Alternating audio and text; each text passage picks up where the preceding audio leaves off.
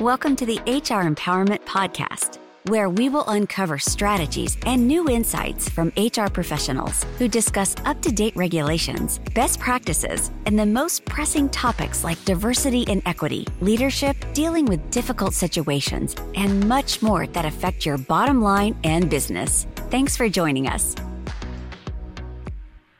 Hey, everybody. Wendy Sellers here, the HR lady.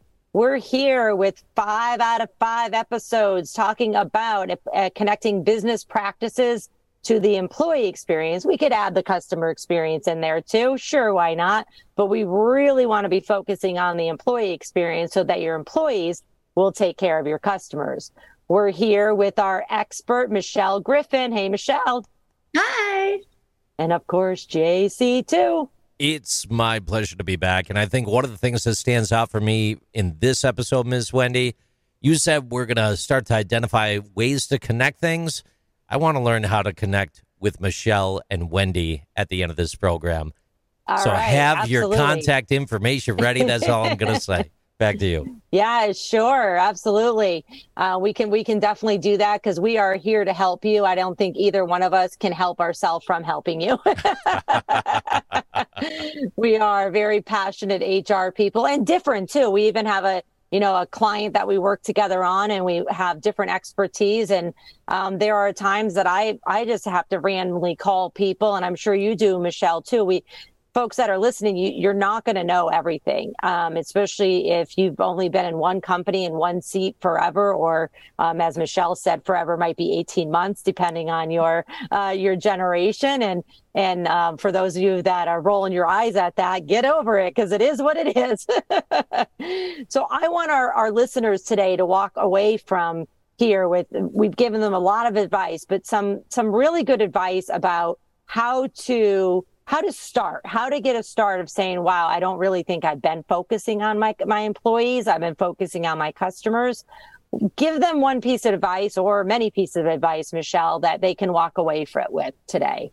So I personally do this with my own firm, is really focusing on my employee experience and what working at my firm means for them. And I always focus on, I would say, the adage of work-life balance, but I'll give some definitions of and examples of what that means. So, and obviously this goes back to treating people humanely and authentically when it comes to their life outside of work and their values of what they're looking for when they are looking for a job. So for the people that work for me, I want to make sure that it fits into their schedule and their work. So obviously my people work remote. I do have an office in Tampa, Florida that they can go to for those that are local to that if they choose to. So if they want to get out of the house, they can. We also will pay for people to go to a co-working space near their house if they also want to get out of their house. But for Nice. mostly, it's all remote to them. But we do have people that have all walks of life. So in generations, so they have children of their own. They have they have older children, they have smaller children, and I do have a couple of employees that work part-time because they have small children at home some of the days of the week. And one of my very best employees, she only works about 15 to 20 hours a week. And I don't think she ever works Wednesday afternoons and never on a Friday, unless I absolutely beg her. But for her, she's home for her kids and she doesn't have to have a gap in her resume. She still gets to show value to an organization and take in some money. And so for her, it works out really well. She gets all the benefits of, being an HR professional.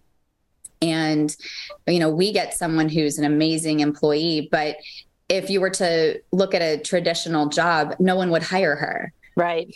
Because she, lives in remote New Jersey and, she has her 3 small kids. So it's things like that where it's like, I think she's an absolutely phenomenal employee, even though there's multiple times in the week where I'm like, she's just not available. Don't even bother. And, there's some companies where you can't just be like, I want results and I don't want excuses. I don't want to hear that you're not available or you didn't get it done or your kids were sick or you were sick. I don't want to hear excuses. I want results. And I never want someone to treat people like that in my organization. And I have leaders in my company that go through coaching because they were like that. And, they were just like, more about results driven, especially when I came to like sales or recruiting and things like that are numbers driven and KPIs. And they're like, why didn't you hit your numbers? And, it's like, they don't really care what the answer is. It's more of like, if you don't hit your numbers, then you're fired. It comes to salespeople and they'll just clean house kind of thing. So when it comes to work-life balance and, treating people with respect, that's probably the biggest thing that I am an advocate for and how I want people. If they're in school and they're struggling to balance work and school, there's a part of me that wants to say, and I'm just going to use the adage, suck it up, buttercup. Hey. It used to be like, I had to do it. I had to put in time. I had leadership tell me it doesn't matter. No one cares that you're in school. No one cares that you're trying to improve your life. They want to see your butt in your seat, and they want to see that you're doing hard work and long hours. And that's how you're going to get ahead in your career. And I did that. And I sacrificed a lot to do that.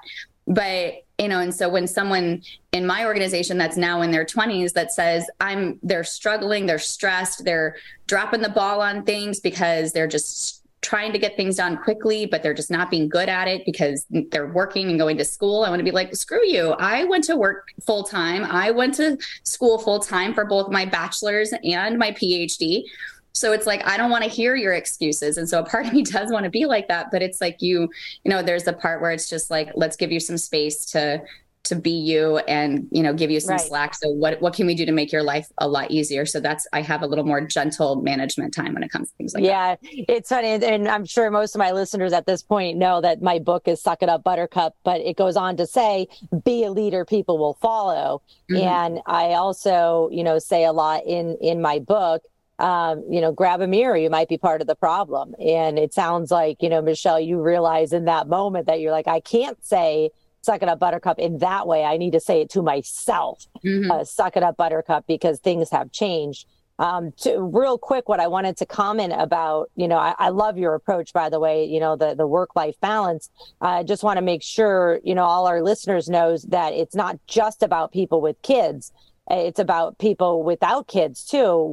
Why they need work-life balance isn't really any of your business. If they share with you, that's fine. That's great. Keep that in confidence. But it could be because of whatever other reason. And that's none of our business. But it could be a medical reason. It could be taking care of family members. It could just be, hey, they're only emotionally capable of working 28 hours a week. And if that's what you've agreed to, then that's what you've agreed to. So keep that in mind, to be open-minded. One piece of advice that I want to give is not just about the work-life balance, but it's about the connection with other colleagues. There is actually a survey done by WorkHuman, and it says that nearly 60% of employees said part of the reason they're burned out is they don't connect with colleagues enough. And I find that very interesting, especially in our remote and virtual work environment, but it's also even in the in-person environment. Just because somebody's sitting next to you doesn't mean you actually have a connection with them, because you're both, being forced to do more less. And so you don't even have time to chit chat or have that cup of coffee. And they try to talk to you, you're annoyed. Mm-hmm. So please, business owners, managers, HR, try your best to I don't want to say force, but to make it happen that colleagues get to know each other and they get to lean on each other for help, so that they're not burnt out and go, I'm out of here. Nobody else is going through this. It's just me. What are your thoughts, JC? Oh, go ahead, Michelle. Yeah, I wanted to add on to that, because I think that was really, really mindful when we were in lockdown. And I had so many people reaching out to me to ask that exact question. How do we engage them? What are some unique things we can do since we're all remote? Those questions stopped, and we're still remote. Yeah. And it's like, just because it happened 2 years ago and you think it's the new norm and everyone's fine now, no one's fine now. So it's like, you still have to, that same mentality that you had 2 years ago when you first went on lockdown, you were really concerned for everybody. You still need to be concerned for everybody. And you need to make sure that you're, same level of, caution and trying to make people feel engaged and a part of something. You still have to do that. You know what? If not more. If not more. Because now it's been longer. Exactly. Yep. It's been longer. And for all you know, as you're trying to establish these new routines, as you're trying to build your new base as a leader, some people have been flapping in the wind. You got to be mindful of that. That's all.